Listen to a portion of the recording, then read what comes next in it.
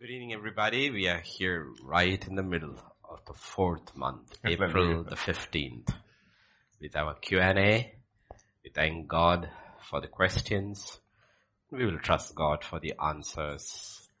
We continue to believe the Q&A will be a blessing to more and more people. Amen. The questions you cannot ask in church, because we are not the Corinthian church, are answered during Q&A.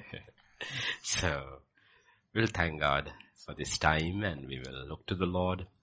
Father, this evening, we want to thank you, Lord. We just want to thank you. We are absolutely, Lord, dependent upon you for everything, Jesus. For the breath we breathe. Jesus. Oh, Father, the strength we have, the healing we receive, the provision, however little it may be, Father. I pray there would be contentment in the hearts of your people. Even now, for your word says, if we have food on our table, clothes on our back, it's a great thing.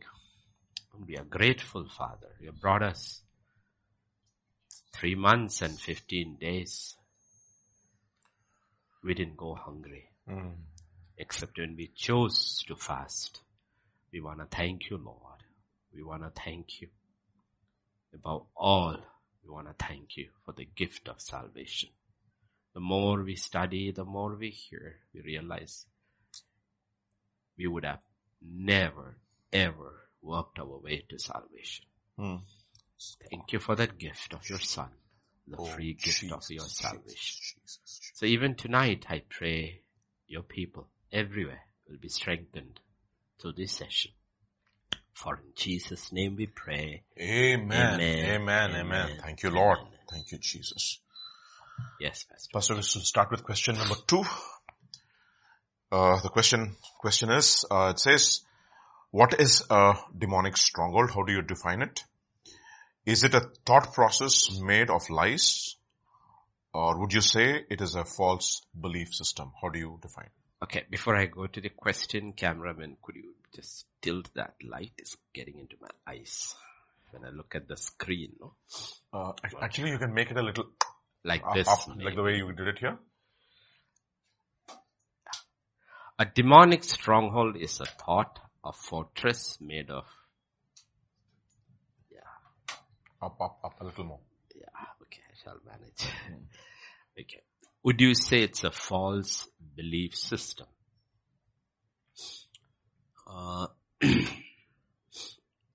Every demonic stronghold, honestly, except for the truth of what God has spoken.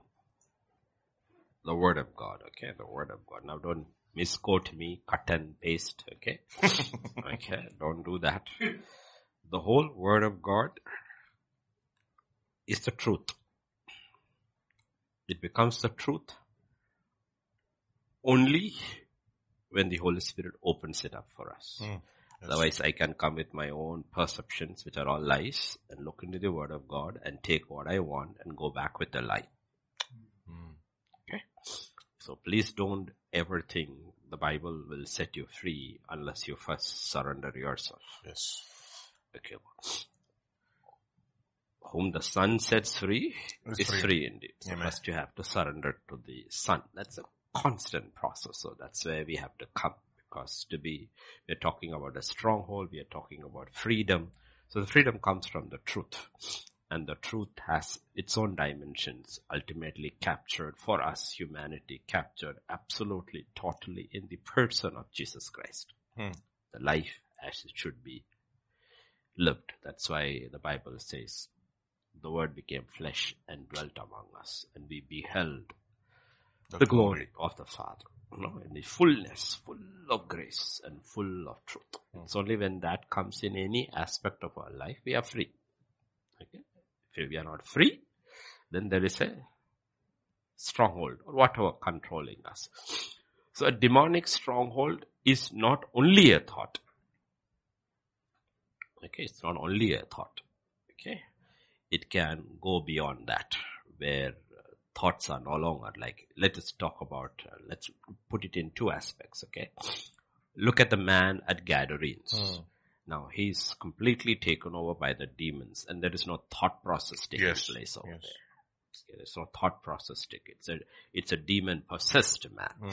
Okay, but it took a whole lot of thought process for him to reach there. The point, yes. But you can reach a point where it doesn't anymore have to be a thought process because you are no longer thinking anymore rationally. Yeah. Okay, but I mean, it's a very dangerous statement to make. Every belief system is demonic. The origins. The origins of it is demonic. Absolutely. Okay, this is how you evaluate a belief system. If your belief system, one, does not align to who God is, two, it does not give you eternal life, it is false. Absolutely. So two things which you need to ask. I believe in this, something. Now, what I believe in, does it align with God? Okay. Like in religions, there are many things which align with God. So that is only one aspect of it. The second aspect is that if I believe in this, do I partake of eternal life? And you will realize the second does not work. Does not work. Oh, boy. Does not work. Okay, so, like in any religion you take, you will find a lot of truth in it. It's not possible for you have a religious system without having truth in it. Because that is the way we were made. We were made in the image of God, and God being true, there is always a constant search for truth. Yes. That's why lies have so much power, because lies are sold as truth. They are not sold as lies. Lies, yes. They're never sold as lies. If a lie is sold as a lie, nobody will buy it. Okay, it is sold as a truth, and that's why people buy it. So what happens is, any religious system becomes a stronghold. Any religious system becomes a stronghold. Okay. When it becomes a stronghold, what happens is, it enslaves a person to his eternal, and it blinds him to his eternal future. Wow. That's it. That's the danger. The God of this age. Okay, that's what the Bible says, the God of this age. Okay, so we need to understand, we are, even those who are saved, that's what I said, the first point of salvation, like if you go to Hebrews chapter 6 and verse 1, okay, Repentance from dead works. Okay. Kya baat hai? Too much. This is the thing, okay? Therefore, leaving the discussion of elementary principles of Christ, okay, basic, primary, elementary school, let us go on to perfection. Okay, now what are the elementary 6 things are mentioned there? We only look at the first one and two there written there. First is repentance from dead works. Some translations change it to, which is a wrong translation. Acts that lead to death. Okay, acts that lead to death. No, it's not. See, every work is a dead work. Every work is lifeless. A dead. Outside of Christ, every work is a dead work. It has no meaning. It's not taking you anywhere. It may work in a system, work in a society. It may be beneficial for you and with your fellow neighbor, but eternally it is not going to bring any dividends for you. So when you have to come to God, for salvation, you will have to repent not only from your bad works and also from your good works. So 2 things that actually happens. A righteous man will depend upon his good works to go to heaven. And the sinner will be condemned by his sinful works that he will go to hell. Wow. But both have to come equally to the foot of the cross. And repentance from dead works and faith towards God. Yes. Faith towards God is what? Faith towards what God has done through his son, Jesus Christ.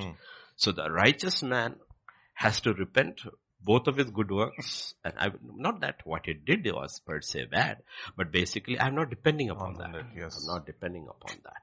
I'm depending upon that. And he's repenting of his evil sins also.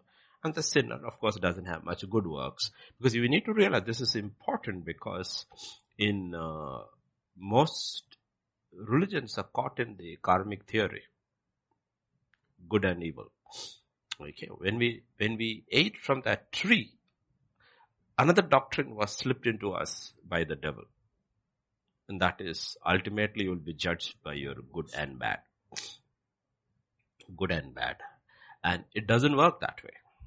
It doesn't work that way, because then it contradicts what God has said. If you eat, you shall surely die. So judgment is already set. After you ate, it doesn't matter what you do. You're already dead. You're already dead. Okay. So it's basically dead men doing good things. It's irrelevant. It's irrelevant. So this is the fundamental doctrine that has trapped mankind.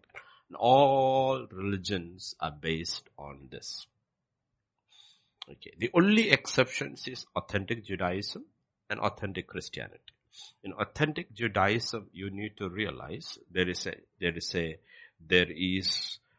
stream that flows from Abel onwards. Okay. And what happens here is in Genesis chapter 15. Genesis chapter 15. You have the patriarch. Genesis chapter 15. Okay. The Bible says, okay, you come to words, we'll read from verse 1 to 6. After these things, Romans chapter 14 is when he has that war to rescue Lot. After these things, the word of the Lord came to Abraham in a vision, saying, "Do not be afraid, Abraham. I am your shield, your exceedingly great reward." But Abraham said, "Lord God, what will you give me, seeing I go childless? An heir of my house is Eliezer of Damascus." Abraham said, "Look, you have given me no offspring, and indeed no one born in my house is my heir." And verse 4, "And behold, the word of the Lord came to him, saying, This one shall not be your heir, but the one who will come from your own body shall be your heir." Then he brought him outside and said, "Now look toward heaven and count the stars if you are able to number them." Now this is the wrong translation. Which translation is this? Yeah, go to KJV. Go to KJV. So shall your seed be. Okay. This is where the translation went wrong, and we can easily, we've looked at it before, but since a lot of new listeners are there, okay. He said, "So shall thy seed be." Okay. It's not talking about descendants. Only one person is being mentioned there. The person who's being mentioned over there is Jesus Christ, not Isaac. Isaac is just a type. The Bible says, "And he believed in the Lord, and it counted to him as righteousness." That is when it is counted unto him as righteousness. When is it counted unto as righteousness? Even for Abraham to be counted righteous, he had to believe in Jesus Christ. Now how do you prove this? Go to the book of Galatians. Okay. Go to the book of Galatians and chapter 3. Okay.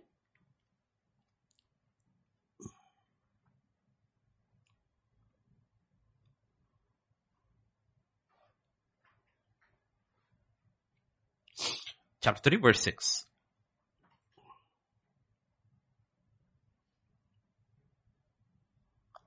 Onwards actually. Yeah, onwards. Yeah. Just as Abraham believed God, it was accounted to him for righteousness. Therefore, know that only those who are of faith are the sons of this. Another place. Where, come to verse 15 and 16. Yeah. That's the actual verse, okay? 15. "Brethren, I speak in the manner of men, though it is only a man's covenant, yet if it is confirmed, no one annuls or adds to it. Now to Abraham and," look at this, "his seed," as his capital, "where the promises made.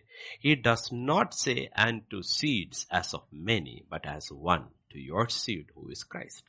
Now, I still cannot figure out why is that editors see this and still translate Genesis chapter 15 at 6, because scripture itself proves that this is not talking about descendants, it's talking about one person, Jesus Christ. Okay? Talking about one person. So there is this line flowing right from the Garden of Eden, where God would probably sacrifice the lambs and cover Abraham, and Adam and Eve send them out to Abel offering blood and coming through faith. And then you have the new Noah coming out and offering the sacrifice. And then you have Abraham, a covenant being made all the way to Mount Moriah through this. And then Israel coming out. So in Judaism, authentic Judaism, they are not being saved because they are keeping the law. The law is not even given to them. Yes. Until Exodus 20, the law is not given to them. They're only told to keep the Passover lamb and apply the blood, and the destroyer passes over them. And then the law or the rules are for people who are saved. The other rules are for people, everyone who live in this world, a society can exist only by laws. Whether it is a breakdown of law and order, the society cannot. So, but that laws is not going to take you to heaven. Don't confuse this with the other one. So you need to, this biggest demonic stronghold is primarily religion. Religion. The biggest stronghold is religion, which is whereby man is trying to work his way to heaven. And the thing is that nobody can work his way to heaven. It's impossible. If we understand as to what God is and who God is and what heaven is like even a holy prophet like Isaiah, a glimpse of heaven, cries out, woe unto me. That's what heaven is. Pure angelic beings cover their faces. Okay. And how are we going to make it to heaven? And there is no other place other than hell. Okay. So this is the biggest demonic stronghold. The biggest demonic stronghold is primarily religion. Any religion. Any religion, including Christianity, which has become hereditary kind of a thing.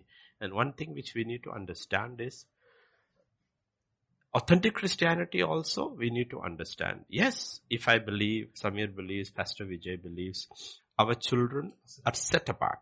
But that does not mean they are saved. Yeah.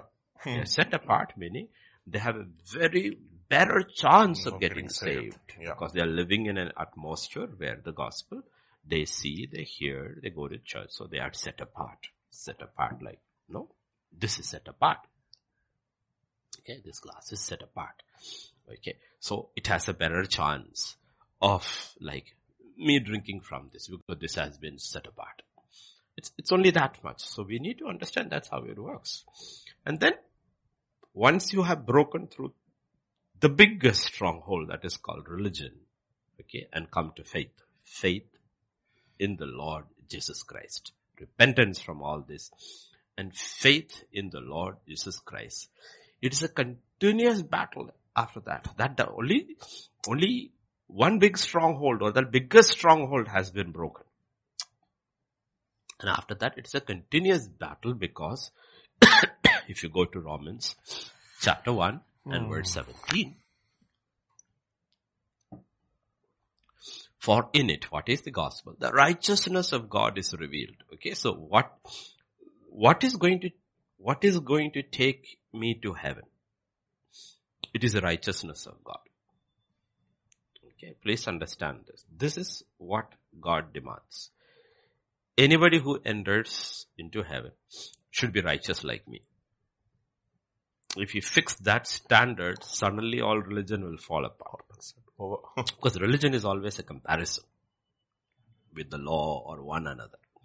But God says, to enter into heaven, you need to be righteous like me. And what happens in salvation is, in Christ, we receive the righteousness as a gift. That's why the parable of that wedding where one guy was there without the clothes. Without the clothes. Speechless. Okay, and he was kicked out. Not kicked out, more than that. Okay, so in it, the righteousness of God is revealed from faith to faith. As it is written, the just shall live by faith. Now, after that is a continuous struggle because now we have been justified. We are continuously called to live by faith. By faith. And how does the faith come? Faith comes from hearing. And hearing from the word of God.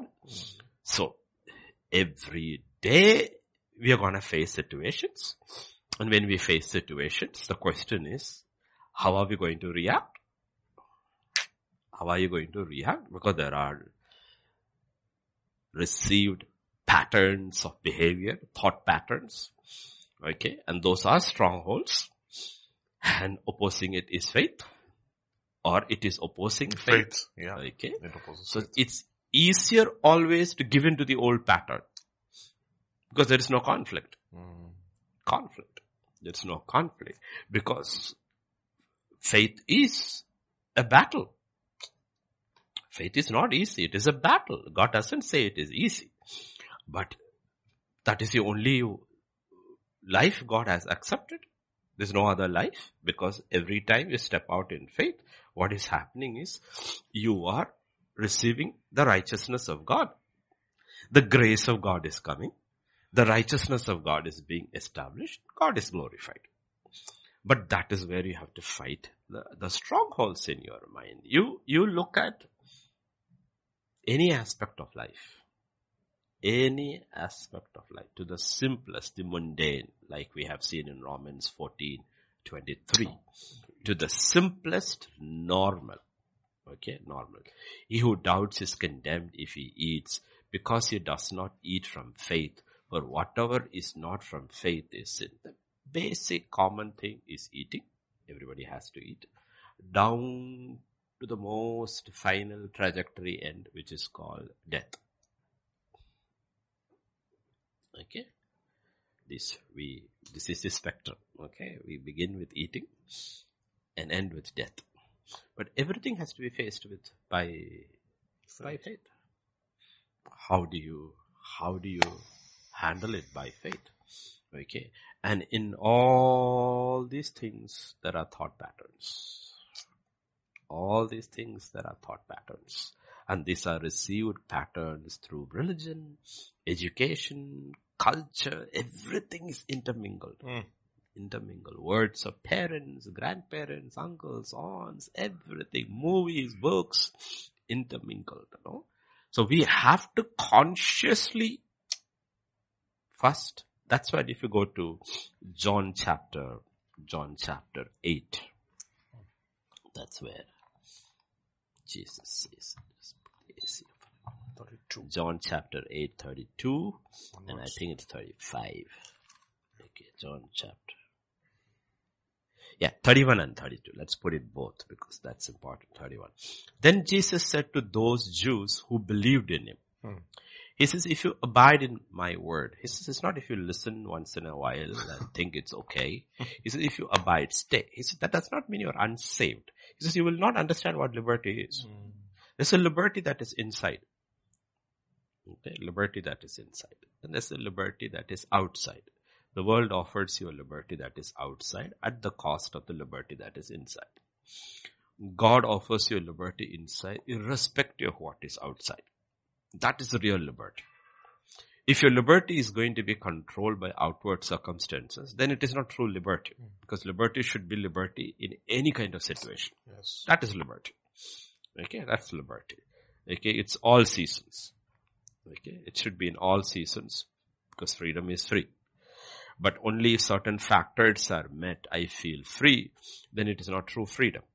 Okay, because true freedom is inside. So Jesus said to those Jews who believed in him, if you abide in my word, you are my disciples indeed. And you shall know the truth, and the truth shall make you free. So for to know the truth, there is an abiding in his word. You have to live the word out. You have to stay. I mean, irrespective of whatever is happening to me, okay, whether it is hunger or death. What is true is what God has spoken. Amen. God has spoken. If I'm looking at hunger, one thing. One, you trust God with your food, provision, true. And whatever kind of food you have received, the Bible says, by the word of God and prayer, it is sanctified. Okay, because this is where faith comes in, because we are not living in days which are normal. The world is so wicked, there is absolutely nothing in this world that is not contaminated. Everything is poisons. Okay, and that's where faith comes in. And every time you have to believe that the word of God and faith is sanctifying what I am eating. The poison, you have all the promises. This is where faith goes into the promises of God. It believes. It believes. Otherwise we will not be able to survive. We will not be able to survive. Okay. We will not be able to. So starting there to death. Now, death has to be looked at two perspectives because these are all strongholds. Remember, these are all demonic strongholds. Death at the person who is dying and the person who is beside the person who is dying. There are two people here. Always. Okay? A person is dying. Let's say a man is dying. So how does he look at that? Look at that. Let us say he's a man, wife, children and all, and let us say he's dying. How does he look at it? Okay? Once he has peace with God, and he knows he has served God, he should be able to trust God that God will take care of his family that will be left behind. You should be able to trust. I'll show you. 2 Kings. Yeah. The prophet and his widows. Okay. Chapter 4. 1 and 2. A certain woman of the wives of the sons of the prophets cried out to Elisha saying, your servant, my husband, is dead, and you know that your servant feared the Lord. He was a good man, but financially he was not a wise man. You know, a lot of people are like, they're good people, but they were not strategic in finances, so busy in ministry. They never anticipated death. They always postponed these things to another day, and then he died. And the thing is that he's left behind a widow with 2 kids. But you need to look at that thing. God intervenes. And she and her children are taken care of. But this is where faith comes. So the person who is dying and the person who is alive, everywhere you have to bring faith. And this is the strongholds in our mind. Okay, strongholds in our mind. And that's where, like I keep saying, that's why Apostle Paul is a very special person in the new covenant, because we have so many snippets of his actual life in the gospel, in the book of Acts and the epistles, where you see this man facing all kinds of situations, from hostility to enemies, to floggings, to hunger, to imprisonment. And you will see one thing about him. His behavior recorded in the scripture is always consistent in faith. So other than Jesus Christ, why has the Holy Spirit inscribed a person's life with so much detail? If you read the epistles, you can actually create a biography of Apostle Paul. For what? So that we will realize there is a man who broke all the demonic strongholds in his mind. And he was absolutely free. A man who learned what liberty is. So we have to keep fighting these battles, okay? And once you are saved, like I said, first thing is that be sure you are saved. And it's not a very difficult thing to be sure you are very saved, because you are receiving a gift by faith. Okay, then people will start questioning their repentance. How deep should we repent? Come on. Just repent. And you will be repenting all your life. Don't worry about somebody telling you your repentance is not deep enough. It's got nothing to do with anybody else. It's just between you and God. Nobody can come and judge your repentance, because you yourself cannot judge your repentance. Because only God can. Okay? And repentance after a point is a changing of mind. Okay, you are changing your mind. As you hear the word, you are changing and you are changing. So once you are sure about once you have actually repented and believed and you are saved, don't go around always questioning your salvation. That is another demonic thing. People are always like, am I saved? How can you live like that? No, that is not salvation. That's not the joy of salvation. That is the torment of salvation. That's total anger. So the purpose is different. These are all things in our mind. Okay, our mind. Okay, so we have to be very, very careful about what we believe, because these are demonic doctrines and ideas get into your mind, and this is the age in which demonic is at the highest, unlike any other age, simply because not the demons were not functioning more powerful now than in even Noah's time. The reason is because of media. So media, in the sense of communication, is not like, never ever was communication like our days. So the demonic is more powerful today than even Noah's days. In Noah's days. Okay, because Noah's days, let us say you were in Jerusalem and somebody was in Damascus. You cannot communicate. cannot communicate. The culture became the same, but you're not able to communicate. But today, the ideas that are being communicated can reach one corner of the world to the other corner in seconds. Okay, so the demonic, actually, because of what has happened and the number of people that is happening, it's more powerful today. And it's all in the mind. It's all in the mind. And ultimately, it becomes your life. And then you feed the demonic more and more. So there is demonic in your mind. And then there's the stronghold that takes over your body. Ultimately, your body becomes a slave. Like the demons that is sent out. Jesus talks about they say, let us go back to our house. Let us go back to our house.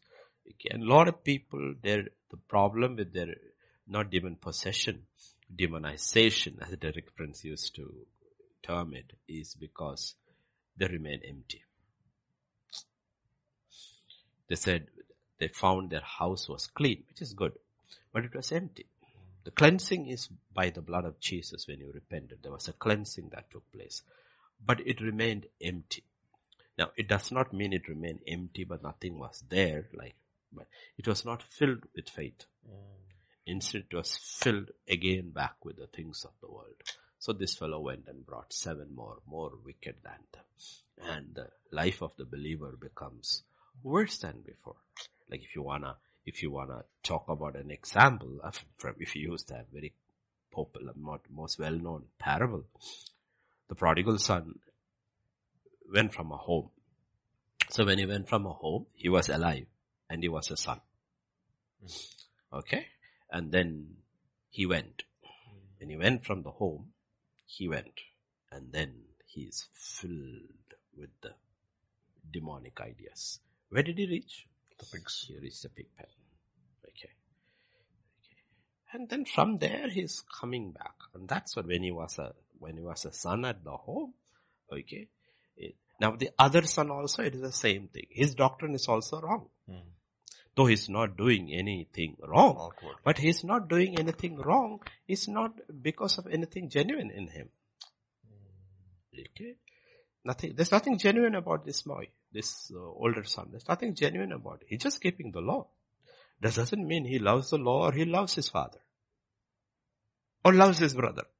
See, one thing that's missing in the older son is there is no love for anybody there. He has no love for his father. He has no love for his brother. Okay. He has no love for anybody. Okay. It is keeping the law. Okay. And yet the whole kingdom of God is built on love. It's not built on the law. The end of the law is love. Okay. So you will see these are all strongholds in your mind. All strongholds in your mind. Okay. So it has to be, and how do you break it? You break it by faith. That is why the Bible says faith is victory. Faith is victory. If you go to 1 John 5:6. This is the victory. Okay. 5:4. Oh, 5:4. Sorry, 5:4, not 6. Whatever is born of God overcomes the world. So what is the world? It's a belief system.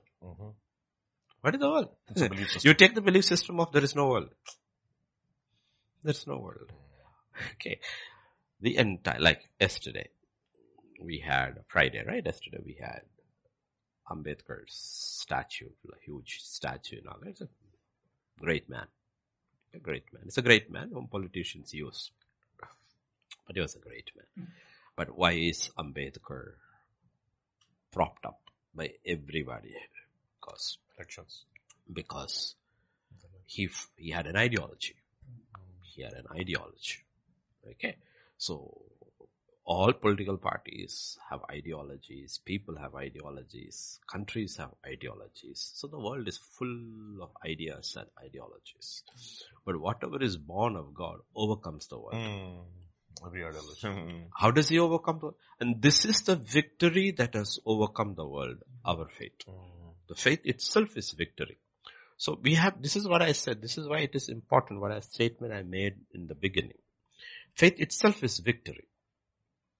So your victory is ultimately in what you believe. It does not have to be manifested outside. Paul is an absolutely victorious person in God's sight lying in prison because of what he believes. though he's in prison. That's not how the world sees. The world will see you're free only when you're outside the prison. But you can compromise everything, pay a hefty price to the Roman centurion, get out and say, I am free. God says you're a slave. You're a slave. You're not free. You're a slave. And there is another man who's absolutely free. Not just because he refused to pay a bribe, but that's only one thing. It's not one thing. But see, this is again where this legal righteousness comes. That is not what the issue is. How he reacts.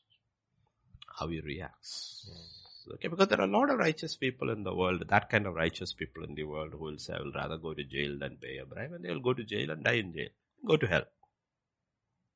Because they never believed. That's what the righteousness is talking about. Yes, I refuse to pay a bribe. I will not pay a bribe. I will not pay a bribe. But I am not scared of the prison. Because I know why I am going to prison. I know. Why am I going to prison? It is for Christ Jesus. Not for a secular kind of a righteousness. For Christ Jesus' sake I am going over there. And if I am going over there, He is there with me.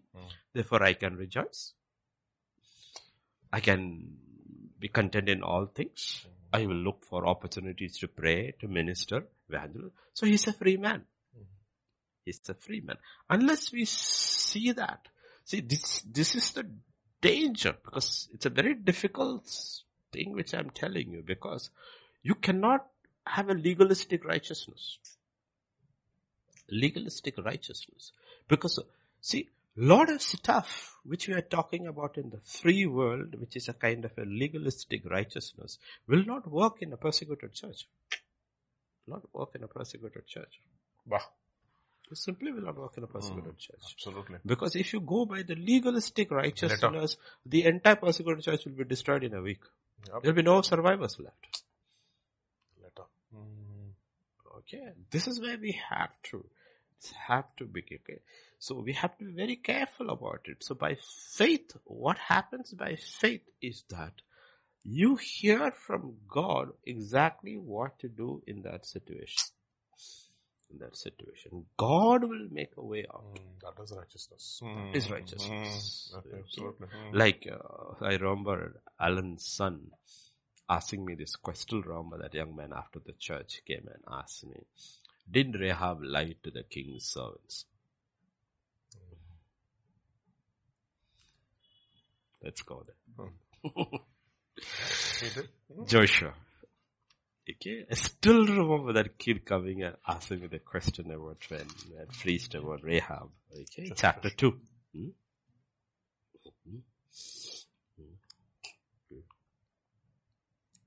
Verse 6. Lord.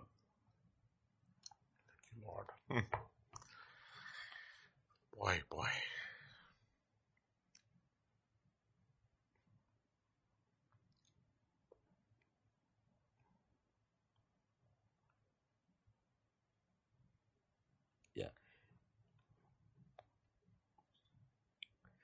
Did you get it? The verses? Yeah, Joshua chapter 2 and verse 2 and 3. 3, 4. Okay, yeah. It was told the king of Jericho, saying, behold, men have come here tonight from the children of Israel to search out the country. So the king of Jericho sent to Rahab, saying, bring out the men who have come to you, who have entered your house, for they have come to search out all the country. Then the woman took 2 men and hid them. So she said, yes, the men came to me, but I do not know where they were from. Yeah, next verse. And it happened as the gate was being shut when it was dark, that the men went out. Where the men went, I do not know. Pursue them quickly, for you may overtake them. Now she told them absolute, total lie. She's taken them to the top, hidden them, and she led them by the rope, and they escaped. Right? Now how do you judge this person? Go to Hebrews chapter 2. Chapter 11. Yeah, by faith, Ahab. By faith, chapter 11. Yeah, the verses, my Bible is coming apart. 31. 11:31. Hebrews 11:31.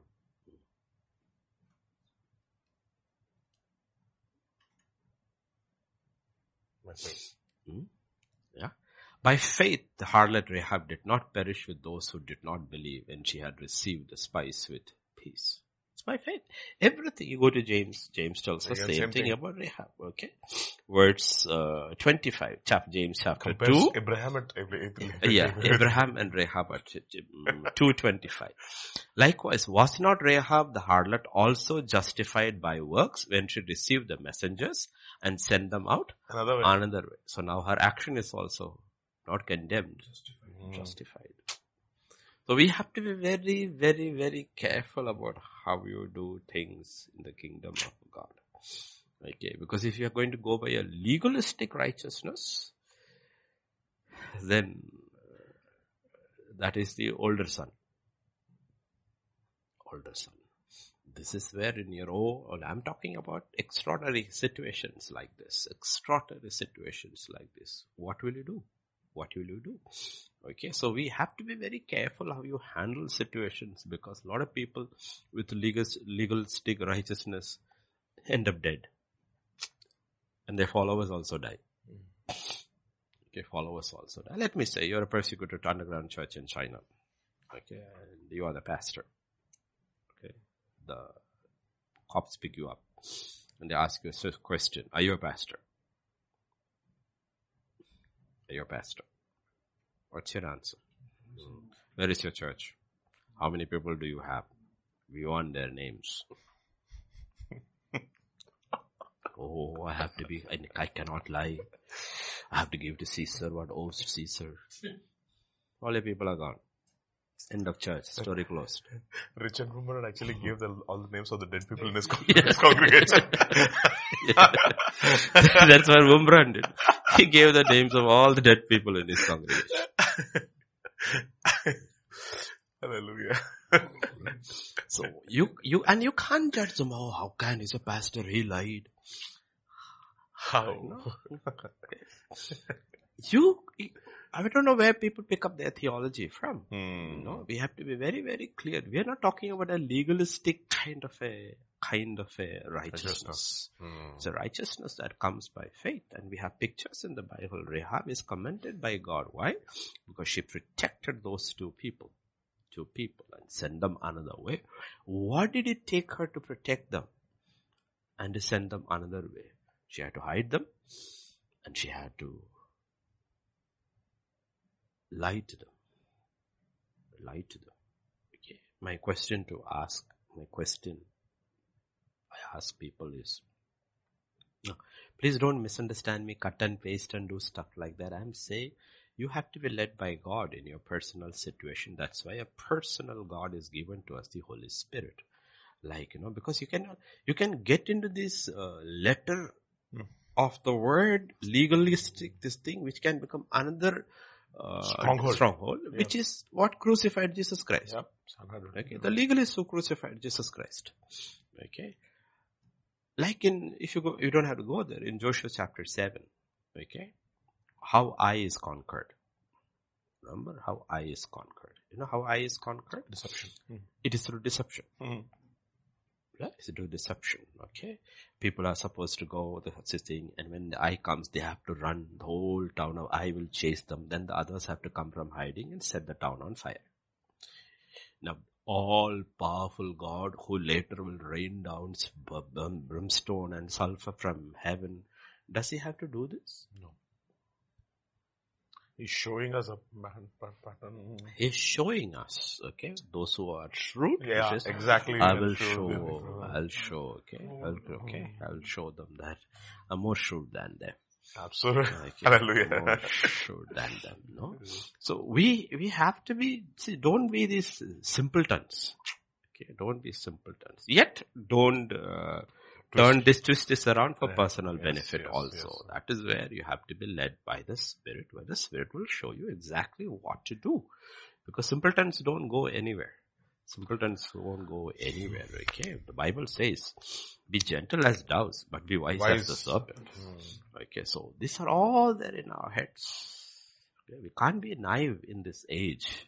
Okay, you cannot. We will not survive because the age is... Actually, you should be one step ahead of always. Always, right, Pastor. You cannot Always one step ahead of the enemy. And the only way we will be one step out the enemy is by the Spirit of God. So we cannot compete with them in anything else. Without the Spirit of God, we are far behind. We cannot compete with them in anything. You name me one thing that we can compete in them. Eloquence, we can't. They're more eloquent. Language, they're better. Talent, they're better. Songs, they're better. Music, they're better. Money, they have all the money. Looks, they have all the looks. You name it, it's all on that side. What is that we have? The anointing. Exactly. That is what church does not understand. That is what church does not understand. What we have that they can never have, is anointing. And the proof of the anointing is anointing brings liberty. Amen. Breaks the yoke. Okay. Personally. And then through us to others. Anointing breaks the yoke. Amen. And that's what God is giving us. Okay. So a simplest man or a woman who is illiterate or semi-literate, because of the anointing can understand the word of God. Amen. Because the anointing teaches that person. Yes. While the scholar with a PhD from Harvard does not understand scripture, because to understand scripture, which brings faith and life and liberty, and not leaven, life, liberty. Okay. That's another one on Fox. Okay. It's the anointing. And anointing is of the Holy Spirit. That is the only life God will allow us to live. His children. We cannot live under any other life. So this is all part of faith. And any man or a woman or a child of God who tries for everything else except the anointing is a fool. Wow. He's a fool. And he's counting his success exactly the way the world counts a success. How does the world count success? Money, numbers, fame, appreciation. This is how the world counts. And this man or a woman also counts. But it has got nothing to do with that. Because you should not even count success now. Because you will not know whether you're a success or a failure only until you reach the other side. Yes. Okay, so these are all these things which you need to understand, strongholds. Because the world can very subtly put a stronghold in your head where you can think you are a success when you are a failure, or think you are a failure when you are actually a success. So that's where this comes in. And we learn. Because that's what the Bible says. Whoever is born of God overcomes the world. What is our victory? Faith is our victory. Because if you look at Apostle Paul, let me ask you this question. Why did all of Asia abandon him? Because they thought he was a failure. Who wants to be tied up with a failure? All the time getting beaten and thrown up in jail. And the whole system seems to be against him. Better detach ourselves from him than get the government against you. So let's leave him. The Roman government is against him. Okay, but he was the most successful man in human history after Jesus Christ. We have to be very careful. And he's the most free man either. Like I said, church history says when time for execution came, he ran. Guillotine. To know, the guillotine was a French invention. They used the sword. So he ran and put his head on the block because he was so pissed. So these are people who are free. People who are free. So that's what the Bible is talking about. What they believed, they knew was true, and the truth set them free. Boy. So yes, we'll go to the next question. Pastor, because we're talking about the increased demonic activity in the last days, I think you should look at question number 5. The questioner asks, are we living in the last days, and therefore is rapture a settled doctrine? If it is not, then what should Christians do? See, rapture is one of the most controversial. It is not that there is no rapture. There is no fight over rapture. The rapture is a reality. The only question about rapture is when will it take place? Is it before tribulation? Is it mid-tribulation? Or is post-tribulation? That is the only fight over rapture. There is no question whether there is a rapture, because easily provable from scripture. Okay. If you go to Thessalonians, no? Okay. You go to 1 Thessalonians chapter 5. Okay. 13 to 17.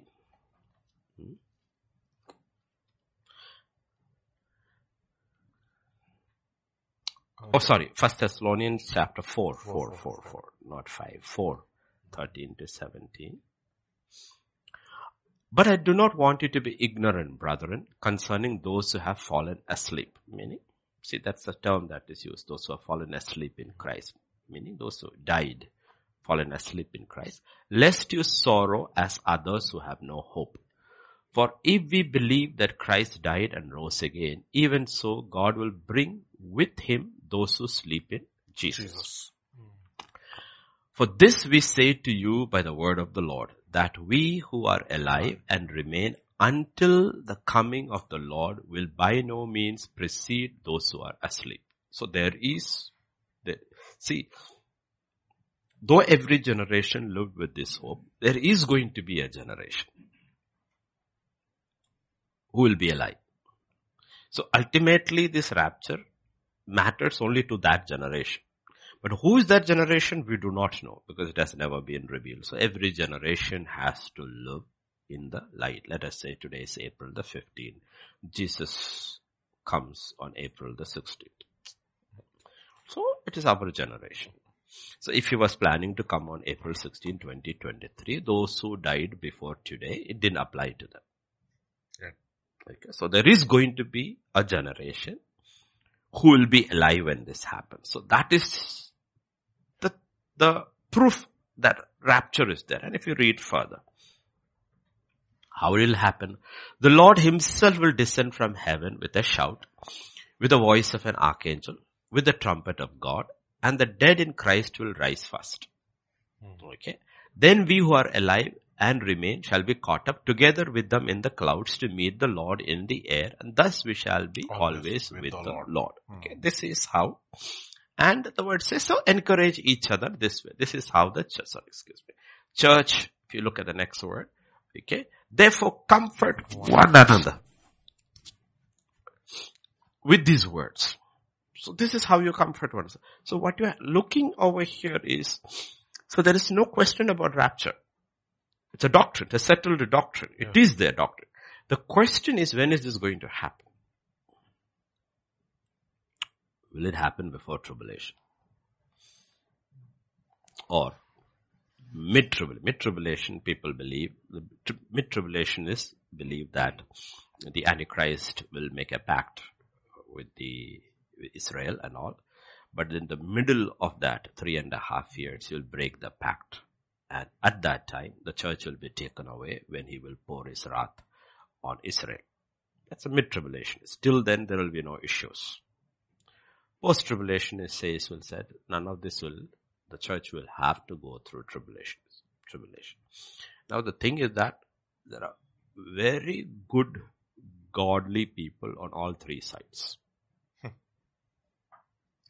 Like people we listen to, Zach Bonan does not believe in rapture. Post-tribulation rapture. He doesn't believe in pre-tribulation rapture. Okay, now, do you discount, he's an ungodly man? No, he's probably one of the most godly men in this country. They're a little legalistic, but it's okay. He's become much, much mellower. No, don't worry me saying that I know him from childhood. Teenage years. We've been reading him from college days. And he still hasn't changed. He's still the same. Okay. But what I'm saying is, actually he is not legalistic. It's the ones who came from him who became legalistic. If you meet him, if you listen to him, he's a very gentle, full of grace. But his disciples, the problem is, they only knew truth. They did not know grace. Truth without grace sounds like the law. Okay. Therefore, he's a true man of God. Okay, never doubt his credentials. There are a lot of people in the city always calls him a cult and all that. Absolute bunkum. Okay, he's a genuine man of God who has never wavered all these years. Okay, so Rapture is a settled doctrine. The question is, when will it take place? The thing is that all pictures are there. Okay, all pictures are there. So what do you do? Let us look at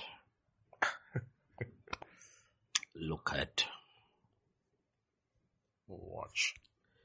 Revelation. Okay. There are 7 churches over there. And in Revelation chapter 3, okay, we go to verse 7 and verse 10. Okay. Or till 11. To the angel of the church in Philadelphia write, these things says he who is holy, he who is true, he who has the key of David, he who opens and no one shuts, and shuts and no one opens. Okay, we use it for job promotion and listing and all. The context is completely different. Verse 15 now. Okay. Because you have kept my command to persevere. It's an important command. He who endures till the end shall be saved. You don't understand. People will wonder, ask, why do we preach all the time, pray all the time, have all this meeting? Because that's the only way endurance is built in. Bah.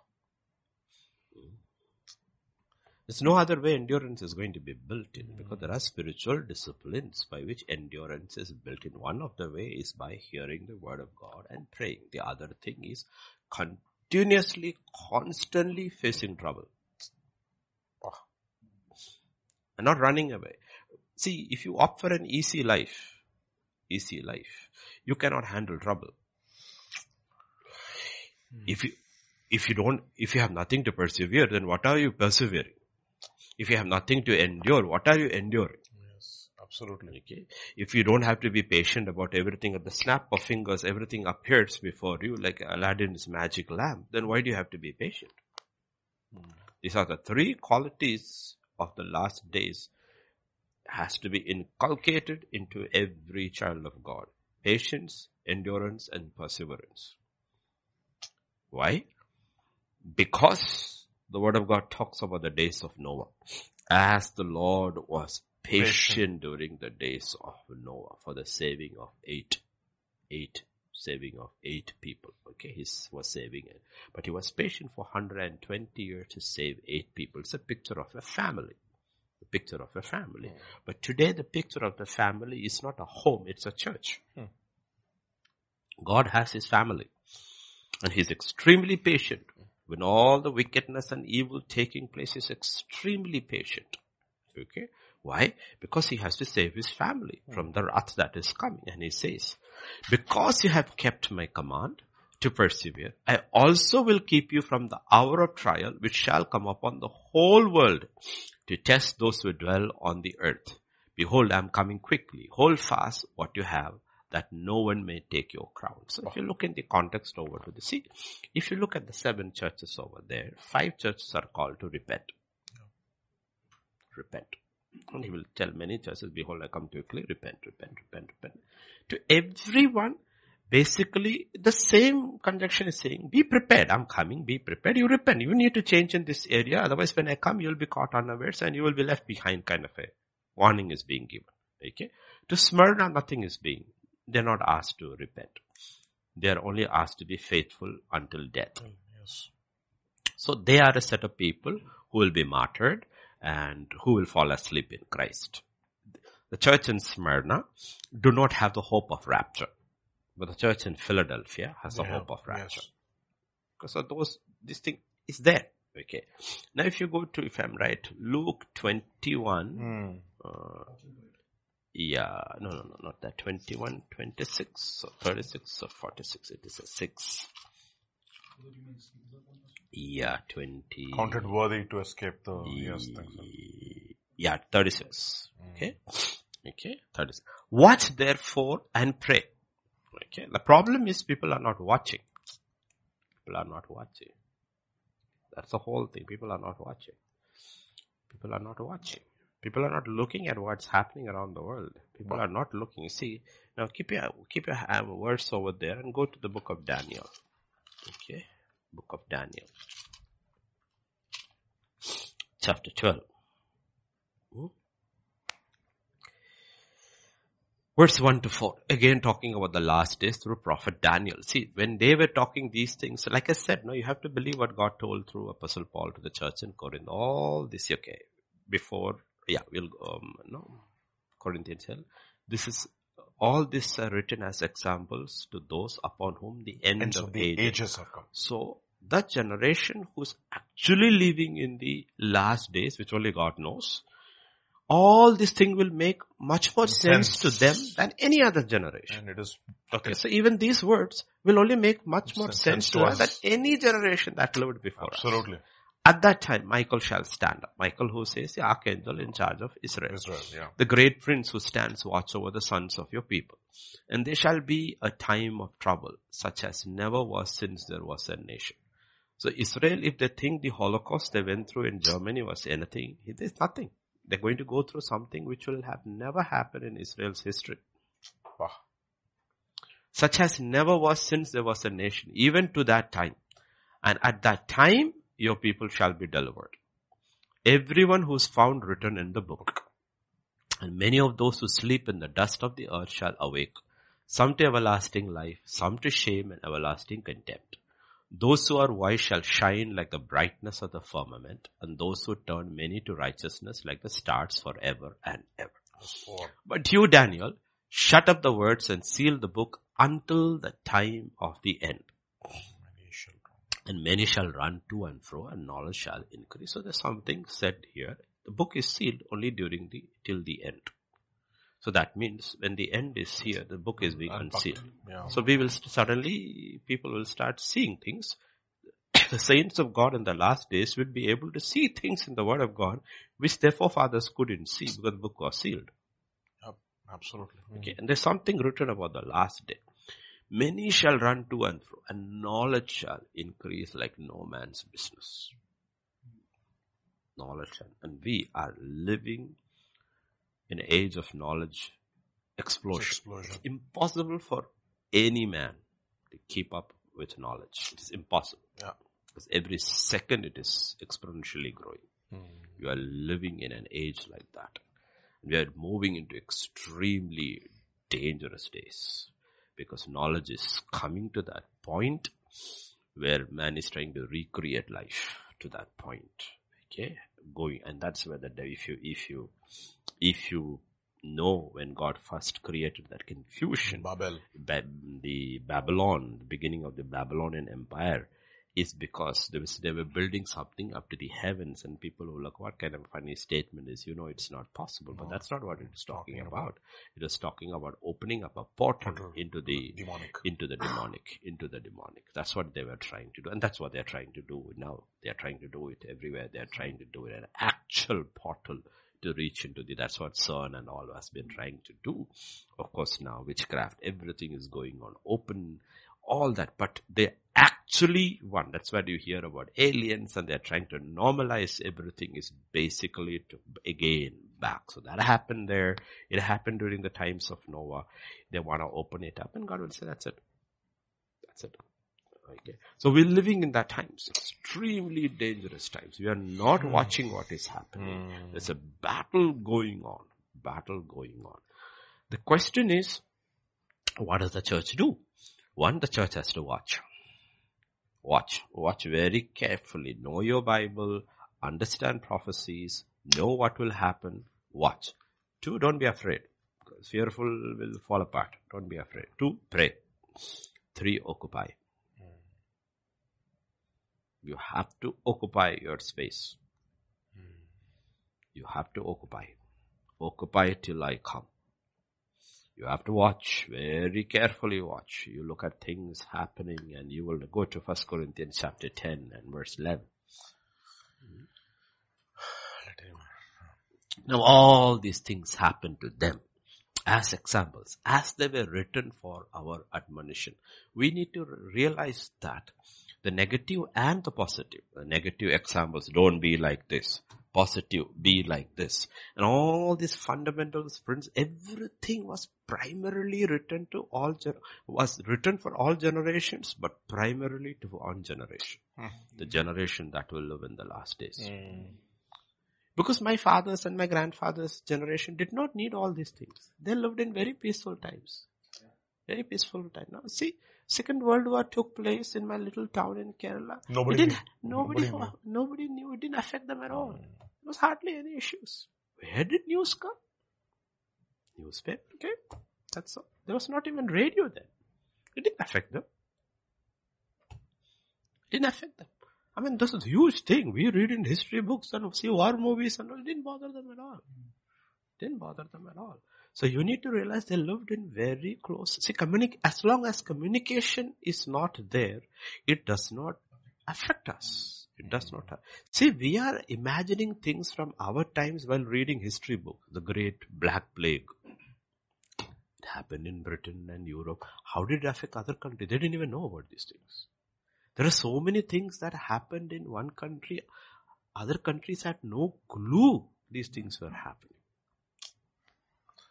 Okay. But today it's a different world we are living through. We are living in a world where communication, info, knowledge, and men are going back and forth. And to go back and forth, you don't even have to travel. Absolutely. You don't have to travel. Your mind, as today is one of the headlines, is that scientists actually believe man can travel at the speed of light. So they are trying all kinds of things. Okay. So we need to realize, as a child of God, as a believer, as a saint, as the Bible calls us, how do I look at life? How do I prepare? That's a question. First you have to prepare. Rapture is a settled doctrine. It will take place.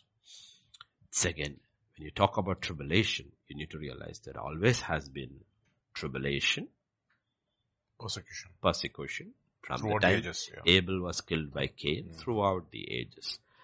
But the only question is this. There is a tribulation that is coming, that is recorded. This is where theologians, the arguments are there. It is called the wrath of God. And the Bible says we were not appointed for wrath. We were not appointed for wrath. Okay? We were not appointed for wrath. So now if you come to Revelation chapter 3. Okay. Revelation chapter 3. We read. Yeah. Now come to verse 14.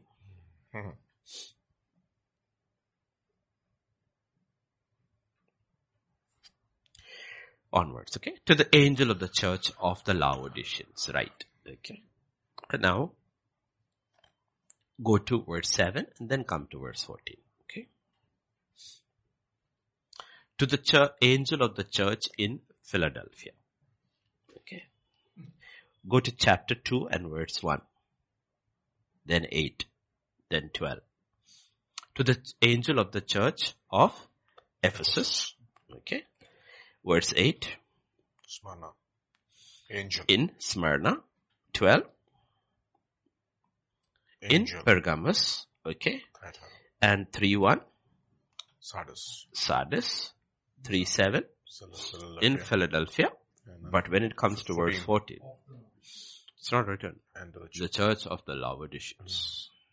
Not in Laodicea. Laodicea means will of the people. It's not a church that is in a place or belongs to God. It's a church that belongs to people. People run the church. That is how our churches are mainly run. Committees run churches. People run. That's why everything is acceptable in so many denominations have completely changed and gone haywire because it is the church of the Laodiceans. It is not the church in Laodicea. It is not the church of God. The church of the Laodiceans. So you need to realize these little subtleties matter. Why would the Spirit of God make a difference over there? In the last days, there will be huge worldwide churches will arise like this, where it is not the will of God, it is the will of people. So if you are gay, they will allow it. That's okay. God understands. And gay, clergy, trans, you can name it. All these things will happen. It will all happen. And it will become the norm. It will become literally. Okay, literally. It's a small minority actually, but they control the power structure. It's demonic. They control the power structure. So they are forcing it. But we don't have to worry about what's happening in the world. Our concern is what's happening in the church. So here is a church. These things says Amen, the faithful, the true witness, the beginning of creation of God. I know your works, that you are neither cold nor hot. I could wish you were cold or hot. So then because you are lukewarm, neither cold nor hot, I will vomit you out of my mouth. Okay. Now, the church is basically God's mouthpiece. Okay. The church was supposed to be the city on the hill, the light in the world. How did it come? Because of what she speaks. There was a time in the world where it had so much authority because the church set the standards. Yes. When the pulpit spoke, people believed, people obeyed. Okay. So now the church has degraded where even other religions look down and say, what's wrong with this kind of people? Okay. So because you are lukewarm, I will vomit you out of my mouth, meaning you will never speak on my behalf. And the reason? Because you say you are rich, you have become wealthy, have need of nothing, and do not know that you are wretched, miserable, poor, blind, and naked. But because God is a God of grace, He will always counsel us. To everybody He gives a chance. I counsel you to buy from me gold refined in the fire, that you may be rich, and white garments, that you may be clothed. The shame of your nakedness may not be revealed. Anoint your eyes with eye salve that you may see. Look again, the anointing of this. You can't see, you're blind. You cannot see your own nakedness. As many as I love, I rebuke and chasten. Therefore be zealous and repent. Okay. Behold, I stand at the door and I knock. Okay. This is the only church where God is outside. Okay. So there are, last days there's a interplay between these different churches. And therefore, the simple question is, this church refuses to hear His voice, or an individual in that church, Laodicean church, refuses to hear His voice, does not open the door of repentance and allows Him to come and clean us up, okay, and have fellowship and change, okay. If it doesn't, what does He do? The question is, He spits you out. He vomits you out of His mouth. So if He vomits you out, where is He vomiting you into is the question. Into the tribulation. Yes. When Philadelphia is being taken, then Laodicea is being spat out into the tribulation. He will come through that. So there are what is called the tribulation saints. Okay. Suddenly, when the rapture takes place, there will be another set who will realize they knew it, but they were cold. They were not serious about anything spiritual. It was not that they were cold. They were lukewarm. Chalega. Yeah. It is not. See, like we use that illustration, no? If you take a pot of hot water, put a frog into it, it will jump out immediately. But you put the pot of cold water, put it on simmer, it will sit there and die. I don't know whether it's true. Maybe I should try it, but why kill a frog? No, but I've heard this illustration. It will sit there and die. What happens is that we see the world slowly seeps in.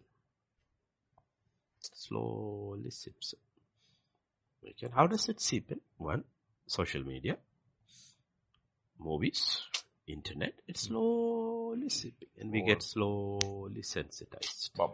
Slowly. And we do not even realize we are sensitized, because the thing is that we'll ask, we are not reacting the way we are supposed to react. The question is, the simple issue is here is that a man who was so deeply convicted because he cut the edge of the robe of a man who was trying to kill him, why is he so cool about Uriah's death? How did he become like that? Because he got sensitized. Desensitized slowly. It didn't happen one day. It happened slowly. Okay. Little by little by little by little by little, you allowed him. Okay. And that's why God says, it's your choice. Now that you have known your choice, you have to stir yourself up. You have to work out your salvation with fear and trembling. You have to realize, okay, that is why this question of the reality of tribulation and the reality of the Lord's coming is always put across as a thief in the night. No, thief in the night is put across. But look, go back there. You know very well, brethren, Paul will say. Again, it's all warning. The first letter is always about it, right? 1 Thessalonians chapter 4. 13 and 14 if I'm right. No, 5. Let's go to chapter 5. Okay, Chapter 5. Okay. Onwards. Chapter 5, verse 1 onward. But concerning the times and the seasons, brethren, you have no need that I should write to you. For you yourselves know perfectly that the day of the Lord so comes as a thief in the night. Meaning unexpectedly. Okay. For when they say peace and safety, then sudden destruction comes upon them as labor pains upon a pregnant woman, and they shall not escape. But you, brethren, Are not in darkness. So that this day should overtake you as a thief. You shouldn't be caught as a thief. See, in the darkness you cannot see, but in the light you can see. That's why God says, don't just pray. Watch and pray. Because people are praying, but they're not watching and praying. I mean, if you listen to people's prayers, basically they're just praying about their daily needs. The kingdom is not coming in over there. What is happening in the kingdom, they're totally unaware or unaffected by it. That is the... Everybody prays. That's the marker. That is not the thing. Is that, are you watching while you are praying? That is the marker. Yes. Watching while you are praying. Are you praying according to your watching? Okay, watch and pray. We are all sons of light and sons of day. We are not of the night or of darkness. Because what is the first sign of darkness? What is the first thing? Let us think about days. Not today's day is different. When they are writing about, there's no electricity. People go to bed early. Who's going to waste oil? I mean, you don't have oil even in those days. Like, there's no kerosene. You need to understand. That's the reason why those parables are given, right? Okay. We need to understand how difficult the oil is. Okay. Yeah. Lamps to burn the oil and all this thing and all. It's not a very easy thing. See, we are, not your generation. We are a generation that is used to lamps and kerosene and that kind of oil. Okay. That kind of an oil is a comparatively modern discovery. Yes.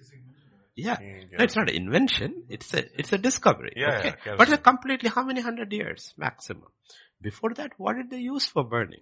They used other kinds of oils. No.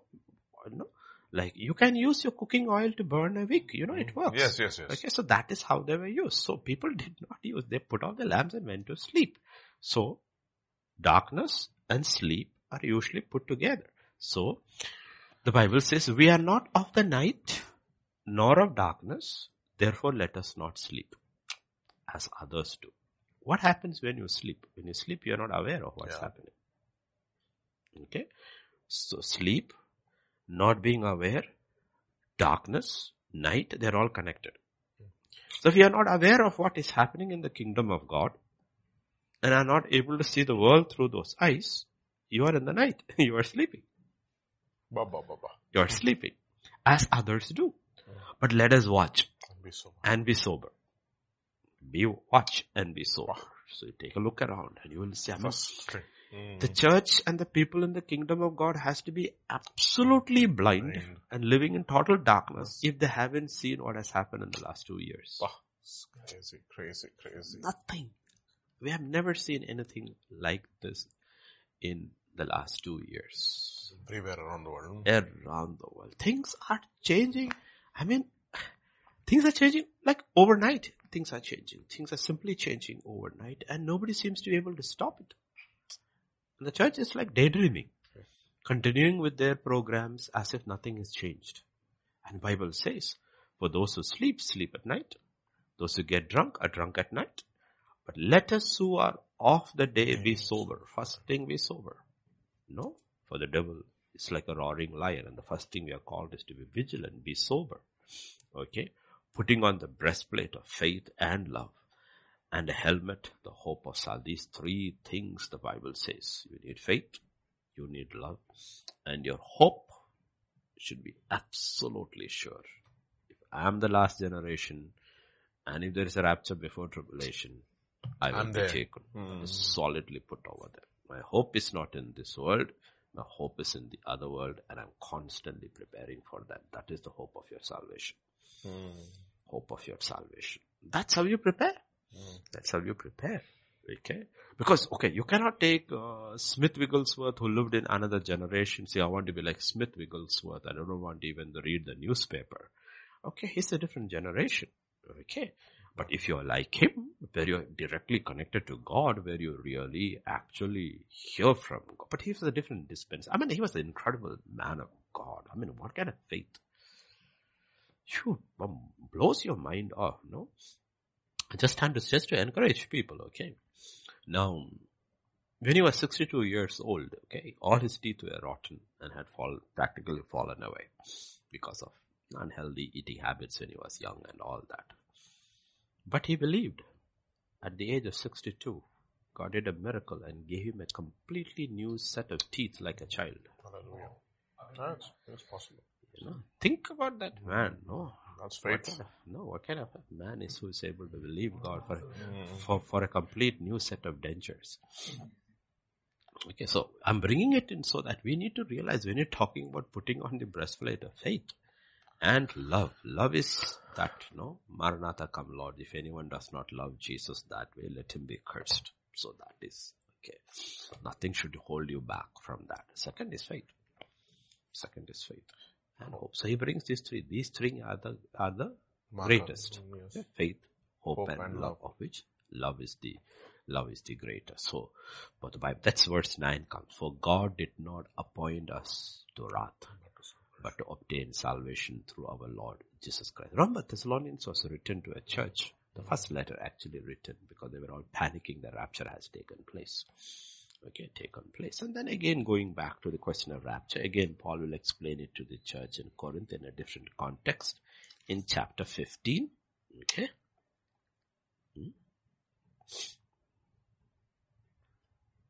Verse 50, 50 onwards.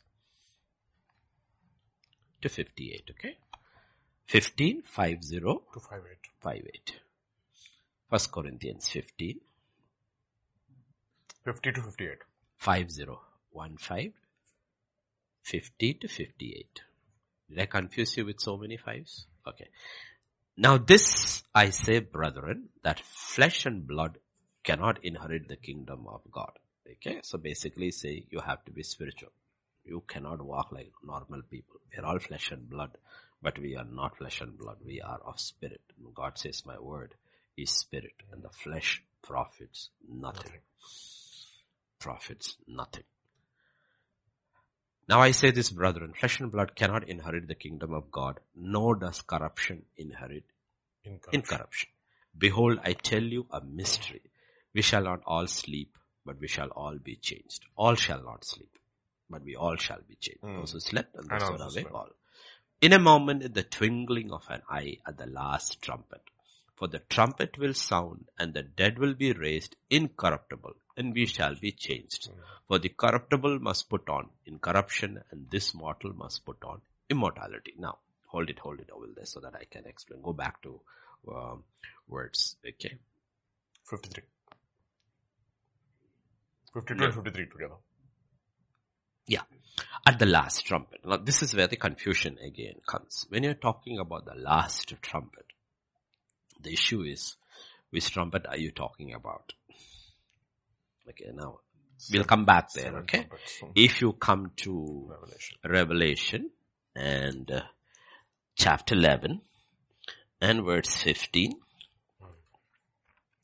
then the seventh angel sounded, and there was loud voices in heaven saying the kingdoms of this world, okay?